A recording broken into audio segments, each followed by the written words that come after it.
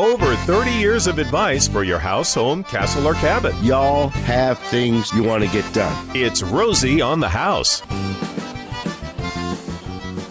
And welcome to our On the House Hour, where we talk for an hour about something specifically on your home, castle, or cabin.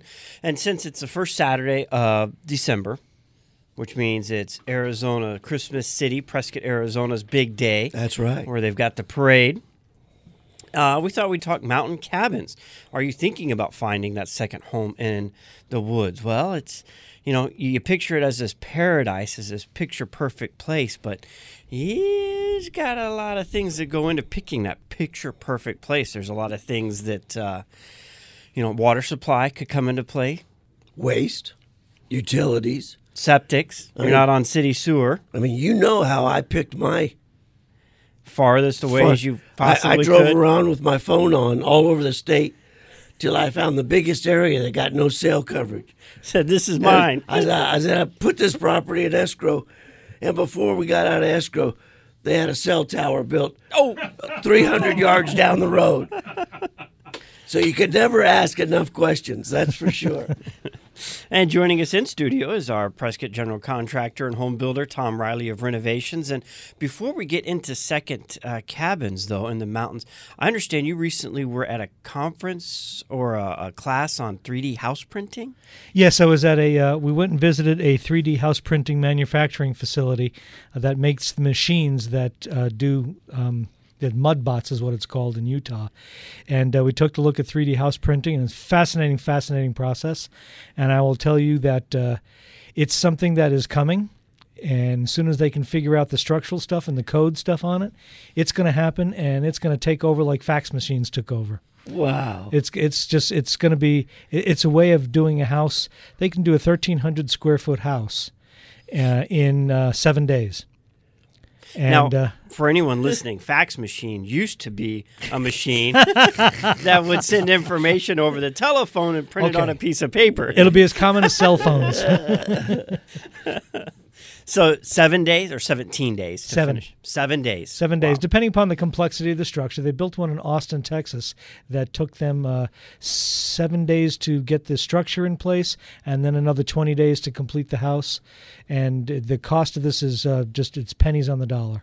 Wow. It's just you don't have to do drywall on the inside. You don't have to do stucco on the outside.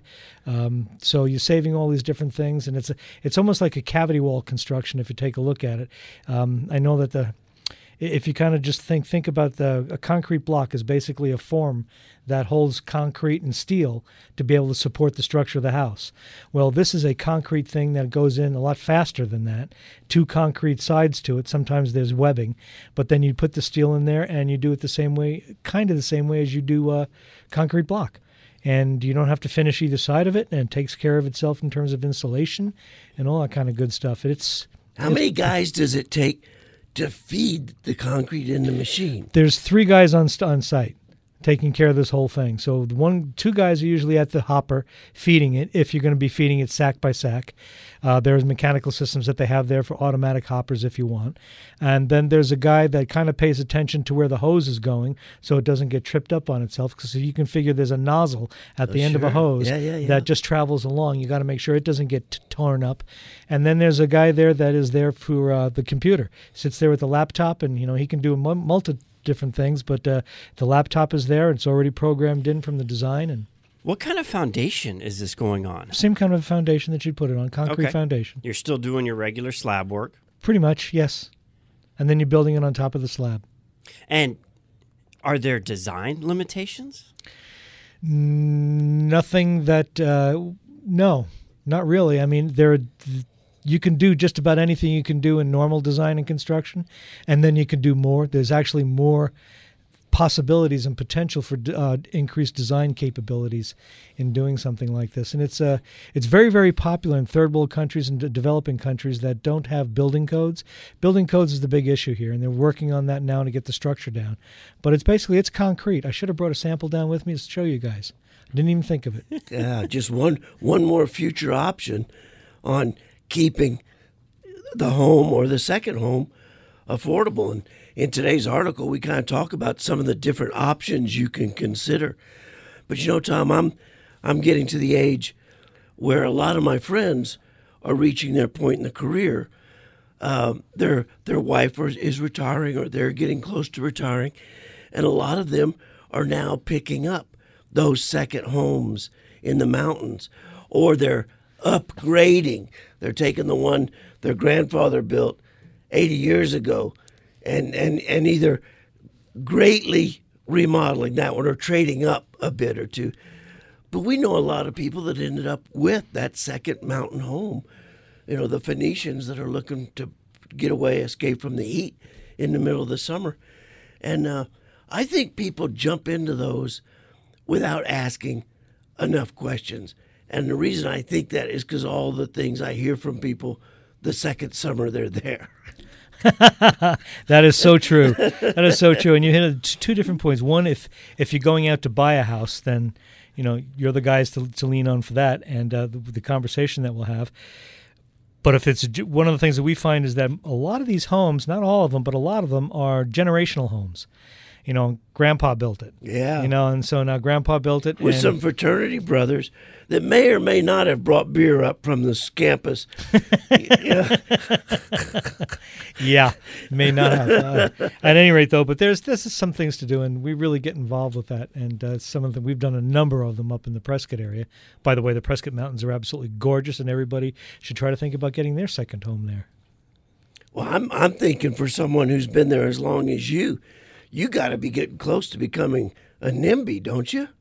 No, not at all. Really? Not at all. When I moved to Prescott in '79, there were just a little bit over 18,000 people there. Now, and Prescott Valley had about 6,000. Chino Valley had about 2,000. Now, Prescott has about 40-some-odd thousand. Prescott Valley has almost 50,000, and Chino Valley has a good almost 20,000 people, 18 to 20,000 people. And I have to tell you that, and I tell this to people all the time, Prescott is still an absolutely wonderful place to be. I'm so glad that there's more diversity there. There are more people there. I think that we're enriched from it, and I think that the growth has been great. And when I walk around the downtown square and I run into a friend, we'll sit in the park bench and talk for 20 minutes, 30 minutes, an hour. So the small town feel is still there. And that's coming from somebody that saw it when it was a small town. Yeah, it still is a small town. The feel is there, and it's you get out of with anything that you put into it. If you go there and you lament the fact that, my God, there's a mall there. Well, when I first moved there, everybody's going, oh my God, we need a mall here. Yeah, right. I have to travel. You have to travel. We used to have to travel to Phoenix for everything. Yeah, that's true. When someone is up there and they're considering Prescott, which is an awfully easy drive out of most of the valley to get to, so it's a prime destination for that second home. What are some of the things people ought to know about the Prescott area? I mean, one of the things I tell them, you might want to buy on this side of Prescott, because if you're on Williamson Valley Road or up at Long Meadow Ranch, I mean, that's another hour of commuting once you get to Prescott. Yeah. Typically, we'll find that most of the homes, the cabins that people want, are going to be in the pine trees. And the pine trees are on the south side of Prescott. Places like Groom Creek, Walker, those are some of the communities that are up there with their second homes. And that's what a lot of folks want. And they love the pine trees. You can go out Copper Basin Road. Sometimes the Mountain Club, which is inside of Prescott, that has a lot of older homes in there. Most of those most of those places that you're looking at in the pine trees are probably going to be in Yavapai County and not in Prescott city limits proper. Don't get me wrong, there are some, but the majority of them will be, the Groom Creek, the Walkers, Copper Basin Road, those things will be in Yavapai County. Now, that doesn't make a hill of beans a difference in terms of building codes, because Prescott Valley, Chino Valley, and Yavapai County all operate on the same code. Yay. Yeah. Took years to get that to go. That's nice. But they all operate in the same code. So the things that you need to look at are, pretty simple. If you're buying an existing home, get it inspected. Get somebody to look at it. Make sure that, it's. Do you remember when they used wooden foundations? Well, the wood isn't there anymore. Oh, boy. Things like that. I have a friend who's got a cabin on the rim that was built by, you guys had mentioned it, a grandpa in the 50s. And you couldn't fix one thing on that house without having to fix it all. Yeah. The 1950s, those are ancient times. And it's on wood foundation. And Sure. if you're going to sleep, you got to sleep on the west side of the house because the east side, if your toes aren't pointing downhill. Yeah, there's a lot of that up there. But, get the house inspected if it's an existing one. Go through that process, and that will be worth its weight in gold. Then you'll have information that you can utilize to decide what you want to do or what you don't want to do. And a lot of folks just take it the way it is. I mean, there is a rustic value to living in a cabin in the woods. If you're going to be building a cabin in the woods, that's a completely different set of circumstances and a completely different set of things that you need to do in order to be able to pay attention to that. Now, where do y'all get your water? Yeah. It depends. In Prescott, we get our water municipally. The municipality does that. And you probably don't want to get into a big conversation of where that comes from, but it comes from wells. No, it comes from wells in Chino Valley, basically, right now. And there's a variety of different sources that we have in order to be able to play the water games that are played in Arizona. Most people will drill a well, and that's and you can still do that and just go up there, poke a hole in the ground, and take the water. Groundwater is free for the taking outside of active management areas. And so you do, because the White Mountains, surprisingly enough, over by Nutrioso and Alpine, there's a lot of properties there that I know we've seen that you couldn't dig deep enough to find a well. Well, that's the same thing. We used to own property. We had a small ranch, family ranch, out at the near. Just east of Springerville. As a matter of fact, our western property line was the Arizona-New Mexico border. Nice. And the water there, you're lucky if you got it. Oh, interesting. So still plenty of groundwater in the Prescott Yavapai County area. You need to be careful. You need to go check it out. Get a well driller if somebody knows the area. Have it inspected. All right, we're joined with Tom Riley of Renovations here in our On the House Hour, talking about that little mountain home, second home paradise getaway for your home, castle, or I guess in this particular case, cabin.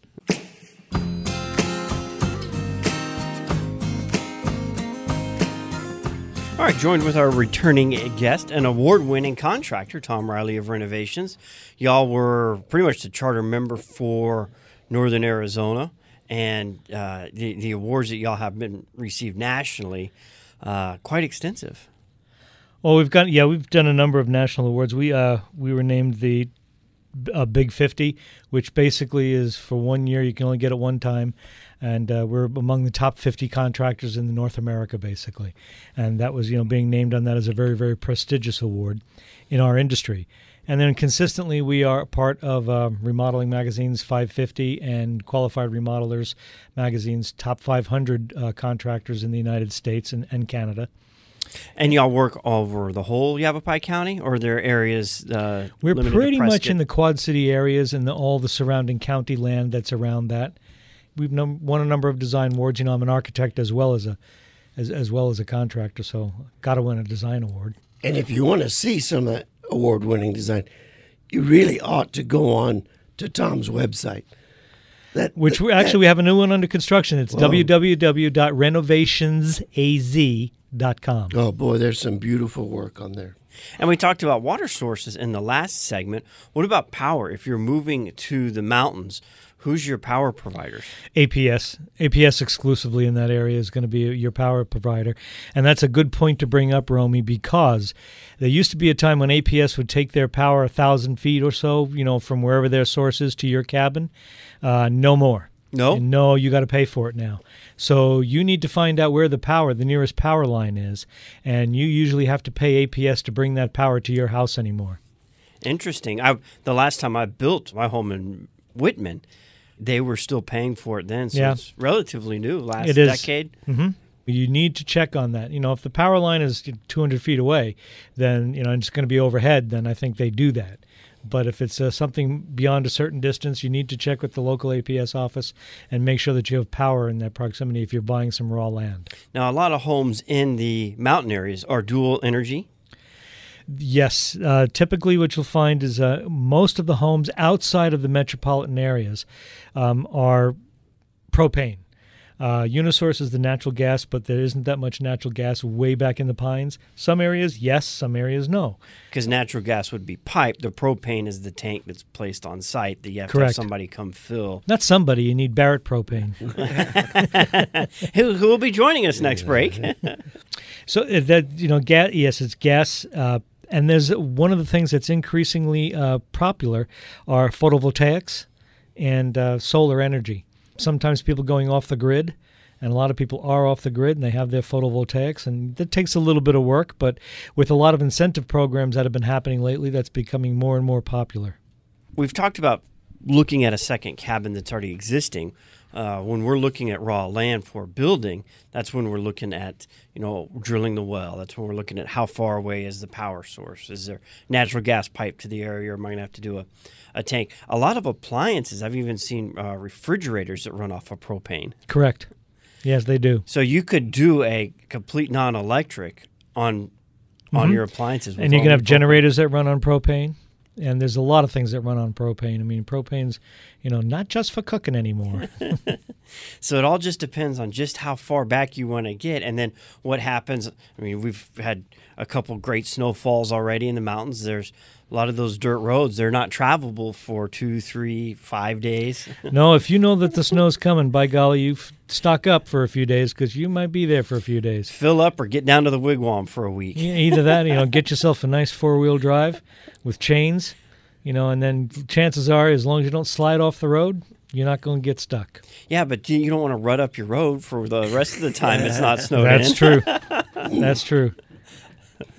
Probably the best thing that you can do if you're looking at some raw land is, get somebody who, like us, who can come out there with you, take a look at the land, and we've had extensive experience in that regard, and I know the area like the back of my hand.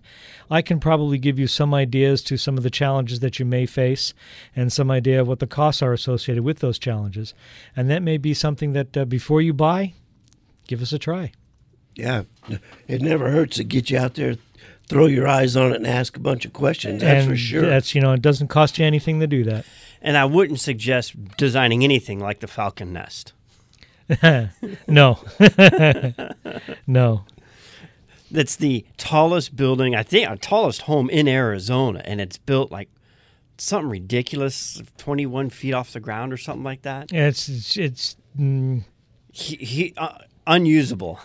Well, it's just the guy who built it, thinks pretty highly of his project and pretty highly of himself too.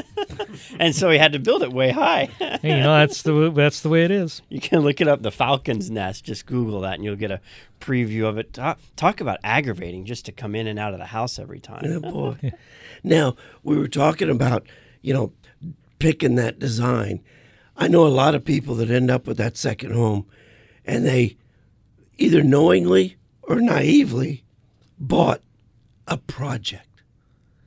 Now, what? I don't buy a weekend getaway home for it to be a project. I want it to be relaxation heaven. That's exactly right. And that's the whole thing. We have a lot of people that are outside clients that are remote from us, and we have ways and methodologies of keeping them in touch with things on a daily basis, so 24/7 and that kind of thing, and some of our project management software that we have. Think hard about the home you're going to build or the home you're going to buy as to how many weekends you want to spend chinking, sanding, Exactly. Varnishing, caulking. We're here with Tom Riley of Renovations from Prescott.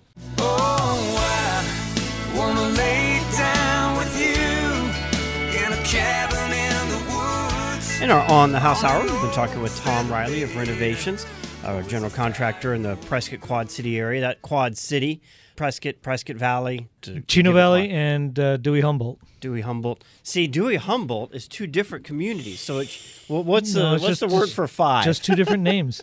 It's not two different communities. It's the name of the town is Dewey Humboldt. Dewey Humboldt. Yeah, one town, city, whatever.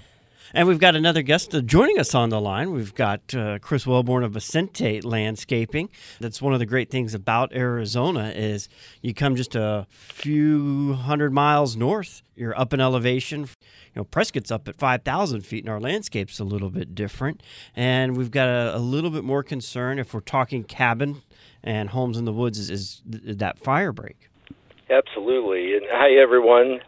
But yeah, we are well, I shouldn't say completely different. We do have some plants and trees that will grow here that people are familiar with down in the valley. But as you mentioned, Romy, fire break is so important up here in the high country. No matter if you're in the Quad City areas or in Flagstaff, Sedona, every year that fire danger is a big concern for us here.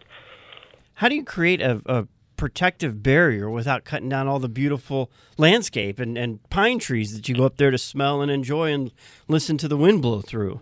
Yeah, because that's why we're all here. We love the high country, the beautiful pines and trees. And what I tell people is you do not have to create a moonscape around your property to become fire-wise and fire-safe.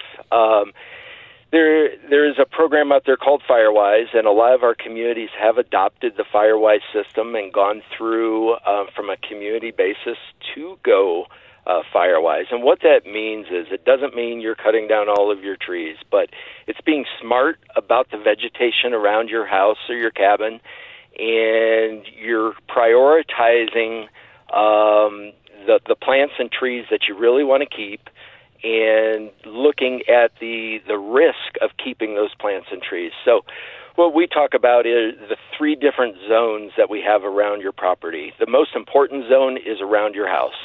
That's the one where we want to make sure that we look at the fuel, and we talk about the vegetation as being fuel in the case of a fire. So we're going to make sure that we do probably our biggest clearing and our biggest focus on that 20, 30 feet around the property structure. And that is not, if you're on a hill, if your house is uphill, we're going to look at a little bit bigger area around the house to clear out, just because fire travels very quickly uphill.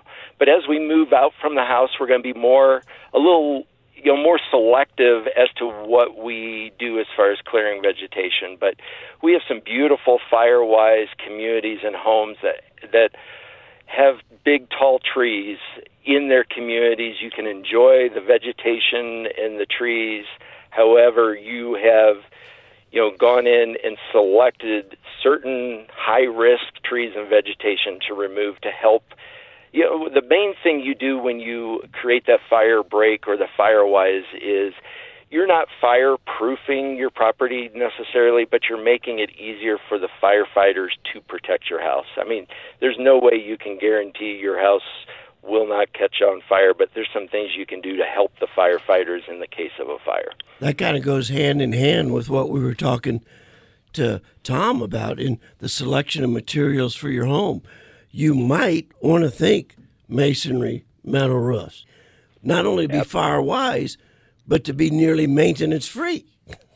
Absolutely. And in our forests, that is a very common roof type. I know we see metal roofs all over in the tall pines for that reason alone. And when you're planting, not even if you're in, the Walker area, for example, where all vegetation is tall pines, but even in our urban interface area where our city of Prescott, is transitioning into the national forest, there's some smart plants and trees to plant. Some that, every plant and tree is going to be flammable, but there are some out there that are less flammable than others, and location is very important too as to where you plant. Water's a big factor in that because a healthy tree, healthy vegetations require a lot of water. You don't want to put something in that, maybe your well system can't support and keep up with as a point that they get mature and, start ending up with all these drought, malnourished trees. Correct. And that's, you hear people out there talking about Xeriscape. and I hear people call it xeriscape, and it's not xeriscape. We do have beautiful plants and trees that go into a xeriscape property. But you're right, Romy, in that there are some plants and trees that require much more water than others. And, the first thing to look at is the native and the natural vegetation that grows naturally here, the pinyon pines, and as you go into the higher elevations, the ponderosas and some of the firs that we have. And those just naturally have adapted to our environment here and don't need a lot of supplemental water once they're established. That certainly doesn't mean you can't put in autumn blaze maple trees. That's a popular tree here because they're so beautiful in the fall. Or in some areas, people plant aspen trees. Those will grow here and do very well here, but you need to give them a lot more supplemental water. You need to put them on an irrigation system and water them on a regular basis. Interesting. What's the tree that's so beautiful right downtown in the Hassayampa courtyard? I do not know. So the new courtyard that's right there on Whiskey Row? No, I'm talking about the one that's right on... right on it's the on Marina, corner. yeah. Marina and Gurley. I don't remember for sure. What color are the leaves in the fall? It's a brilliant fall color. I've just always loved those particular trees. So it could be an ash. There's some beautiful red ashes out there, and the autumn blaze maple is probably the biggest striking fall tree that we have that's common in our area. It's just a beautiful, vibrant, reddish color, and they do really well. They survive our high winds. Some of the maple trees out there, their leaves just aren't strong enough to withstand the wind without being, getting shredded. But that autumn blaze maple is a really, really eye turner. So that might be the tree. I'll take a look next time I'm at the courtyard or at at Hassayampa at the corner there. And we'll expect you to have every tree memorized on the square, all 180, the species, the location, the size, the appropriate age. I'll work on it, Romy. Sorry I didn't have that one. When y'all do strategic analysis of coming in and landscaping a mountain home property, do y'all take into heights of trees, distance from homes, what I would call collapsible falling circumferences? Absolutely, and that's one of the biggest errors we see in installation of new landscaping, as to not looking forward to see the size of what that tree will be, in 5, 10, 15 years.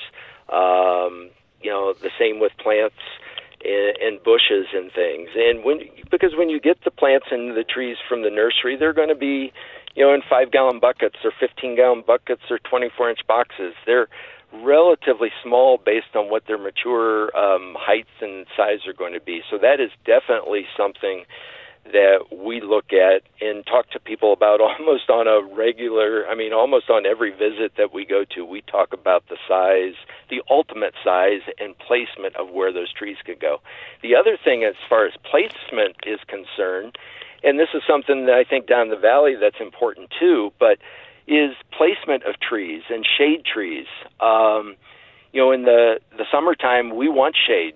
In the wintertime, it's nice to have some sun coming in, because our winters, although they're mild, we do get cold nights and chilly days, and it's nice to have that sun come in, where in the fall or in the summer you wanted to have shade. So we look at and talk to the homeowners about some of those likes and dislikes, and maybe we plant a deciduous tree that's going to provide shade in the summer, but in the winter months lose its leaves and allow more sun to come in. And those are things that are important in your overall long-term landscape success. Well, a big part of long-term strategy, in my mind, for my second home would be low maintenance. Really, the last thing I want to do is come up every other weekend for a long 3 or 4 day weekend and be stuck trimming, hedging, digging, Absolutely. No, you got to go to the parade. You got to go to the Christmas tree, the courthouse lighting. You got things to do when you get up there. Absolutely. And if you're not running out somewhere, you want to relax and enjoy your property. So, yeah, that's it. That all goes into the overall plan as to what your desires are. And there are definitely, one thing I talked about a little bit earlier are those native and natural, vegetation that grows naturally up in our environment. And those are often some of the least maintenance requirements out there because they're so well adapted here. A lot of them are evergreens. They're not losing leaves. They're not growing to the point where they have to be trimmed and pruned on a regular basis throughout the summer. So, those are definitely impacts that you want to look at. And since they are native, once established, your water requirement drops. Are much lower, absolutely. The one thing I do remind people, though, too, is there's a difference between low maintenance and no maintenance, and there's hardly anything out there that we can do to a property that requires zero maintenance. But there are definitely things we can do to minimize your maintenance on a regular basis. Yeah, I bet even that guy with all those ironwork statues of dinosaurs out on Iron Springs Road, I bet you even has to go out there and clean bird poop off the top of his statues. I bet you're right, Romy. Yeah, that's an interesting collection there. Well, we appreciate you taking a few minutes to join us this Saturday morning. And the company is Wellborn Landscape. It's Vicente Landscaping. I've been called all kinds of things. And Tom's probably heard it. I've been called Chris Vicente before. So Chris Wellborn, the company's Vicente Landscaping. And you've been running it now, is it 2004, close to 2 about decades 15, almost? 16 years. So it's been a while now. And if somebody has a second home or needs a landscape contractor consultant for what's your travel radius? We typically, Yavapai County is our bread and butter. So we work over in the Verde Valley. Our base primarily is in the Quad City areas, but we travel throughout Yavapai County. Now, you're going to have to classify that because we've got friends and Congress and Wickenburg, that parts of Wickenburg are in Yavapai County, and they say, your guys say Yavapai County, but I call them because I don't want a Phoenix contractor, and they won't come down the mountain. Yeah, we work over in Yarnell and Congress. We have never done any work in Wickenburg, though, but not saying that we wouldn't, but yes, we work throughout the county. Outstanding. And the website? Because nobody remembers phone numbers anymore. Yeah, www.vicentelandscaping.com. And Vicente is Vicente. You took the words right out of my mouth.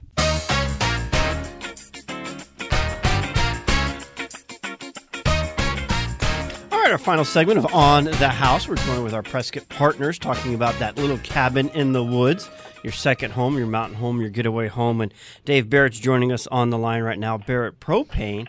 We were talking earlier about power sources, Dave, and the question came up, could you have a complete propane home? Absolutely. A few homes, they're pretty remote up here in the Prescott area, that run everything, including their lighting, on propane.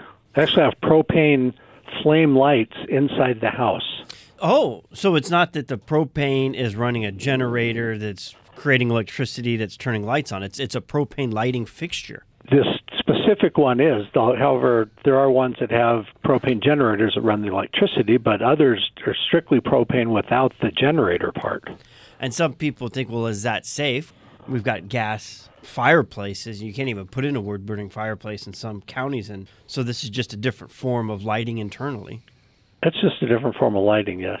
Although a generator is easier. That way you can still plug in your electric appliances. Propane won't let you do that without the generator.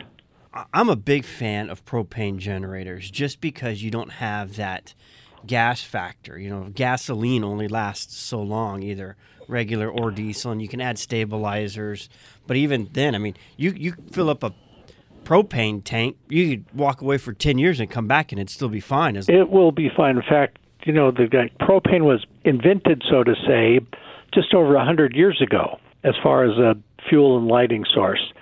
And the guy who invented it actually had a bottle of propane still, And on the 100-year anniversary a couple years ago, they actually opened it up and burned it, and it had the exact same properties as it did when he put it in the bottle way back when.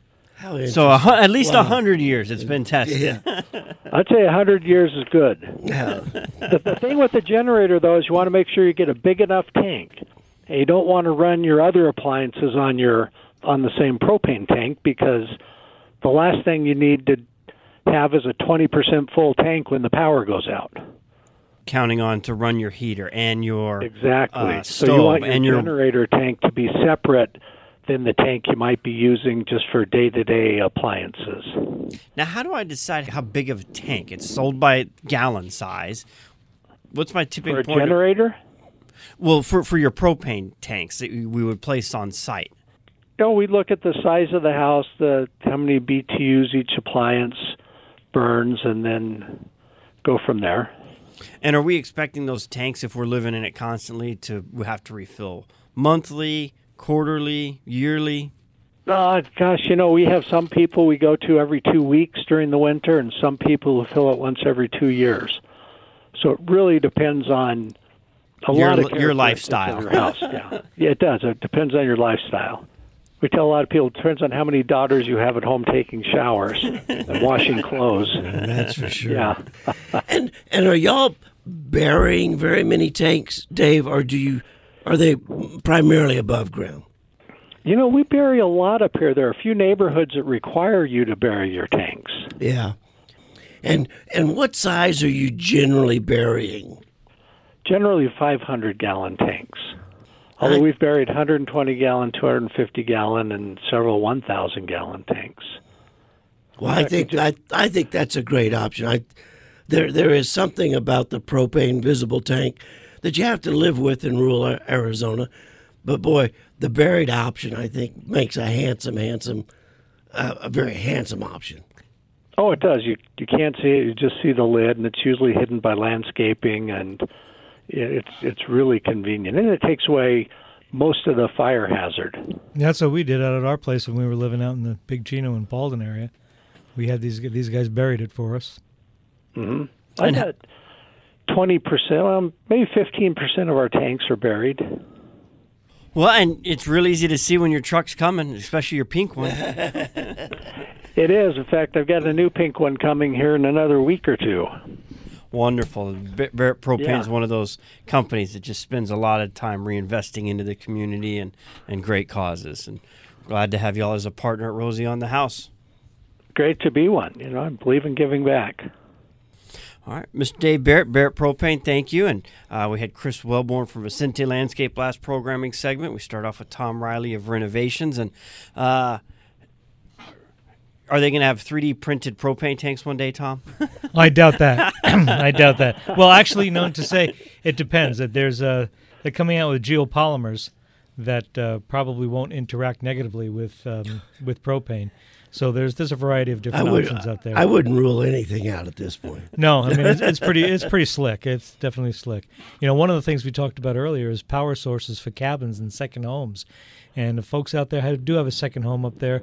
Propane is your only power source, and Barrett Propane is probably the only ones up there that I would trust to do it. Well, thank you, Tom. And the website? www.barrettpropane.com. Barrett Propane. Y'all have been in the propane business in Prescott since the Forever. 90s. We've been in the business since 1960. 60s. And that's been through a couple of different companies, but somebody here in our family's been in the propane business since 1960 in Prescott. It started with your grandpa, didn't it? It did, yes, Connie. Mm-hmm. And then how far will y'all travel? We travel, we have about a 50-mile radius. We don't go too far from Prescott. From Prescott, okay. Yeah. And, it's just growing here. We're still growing. I don't need to go outside of that radius right now. Beautiful.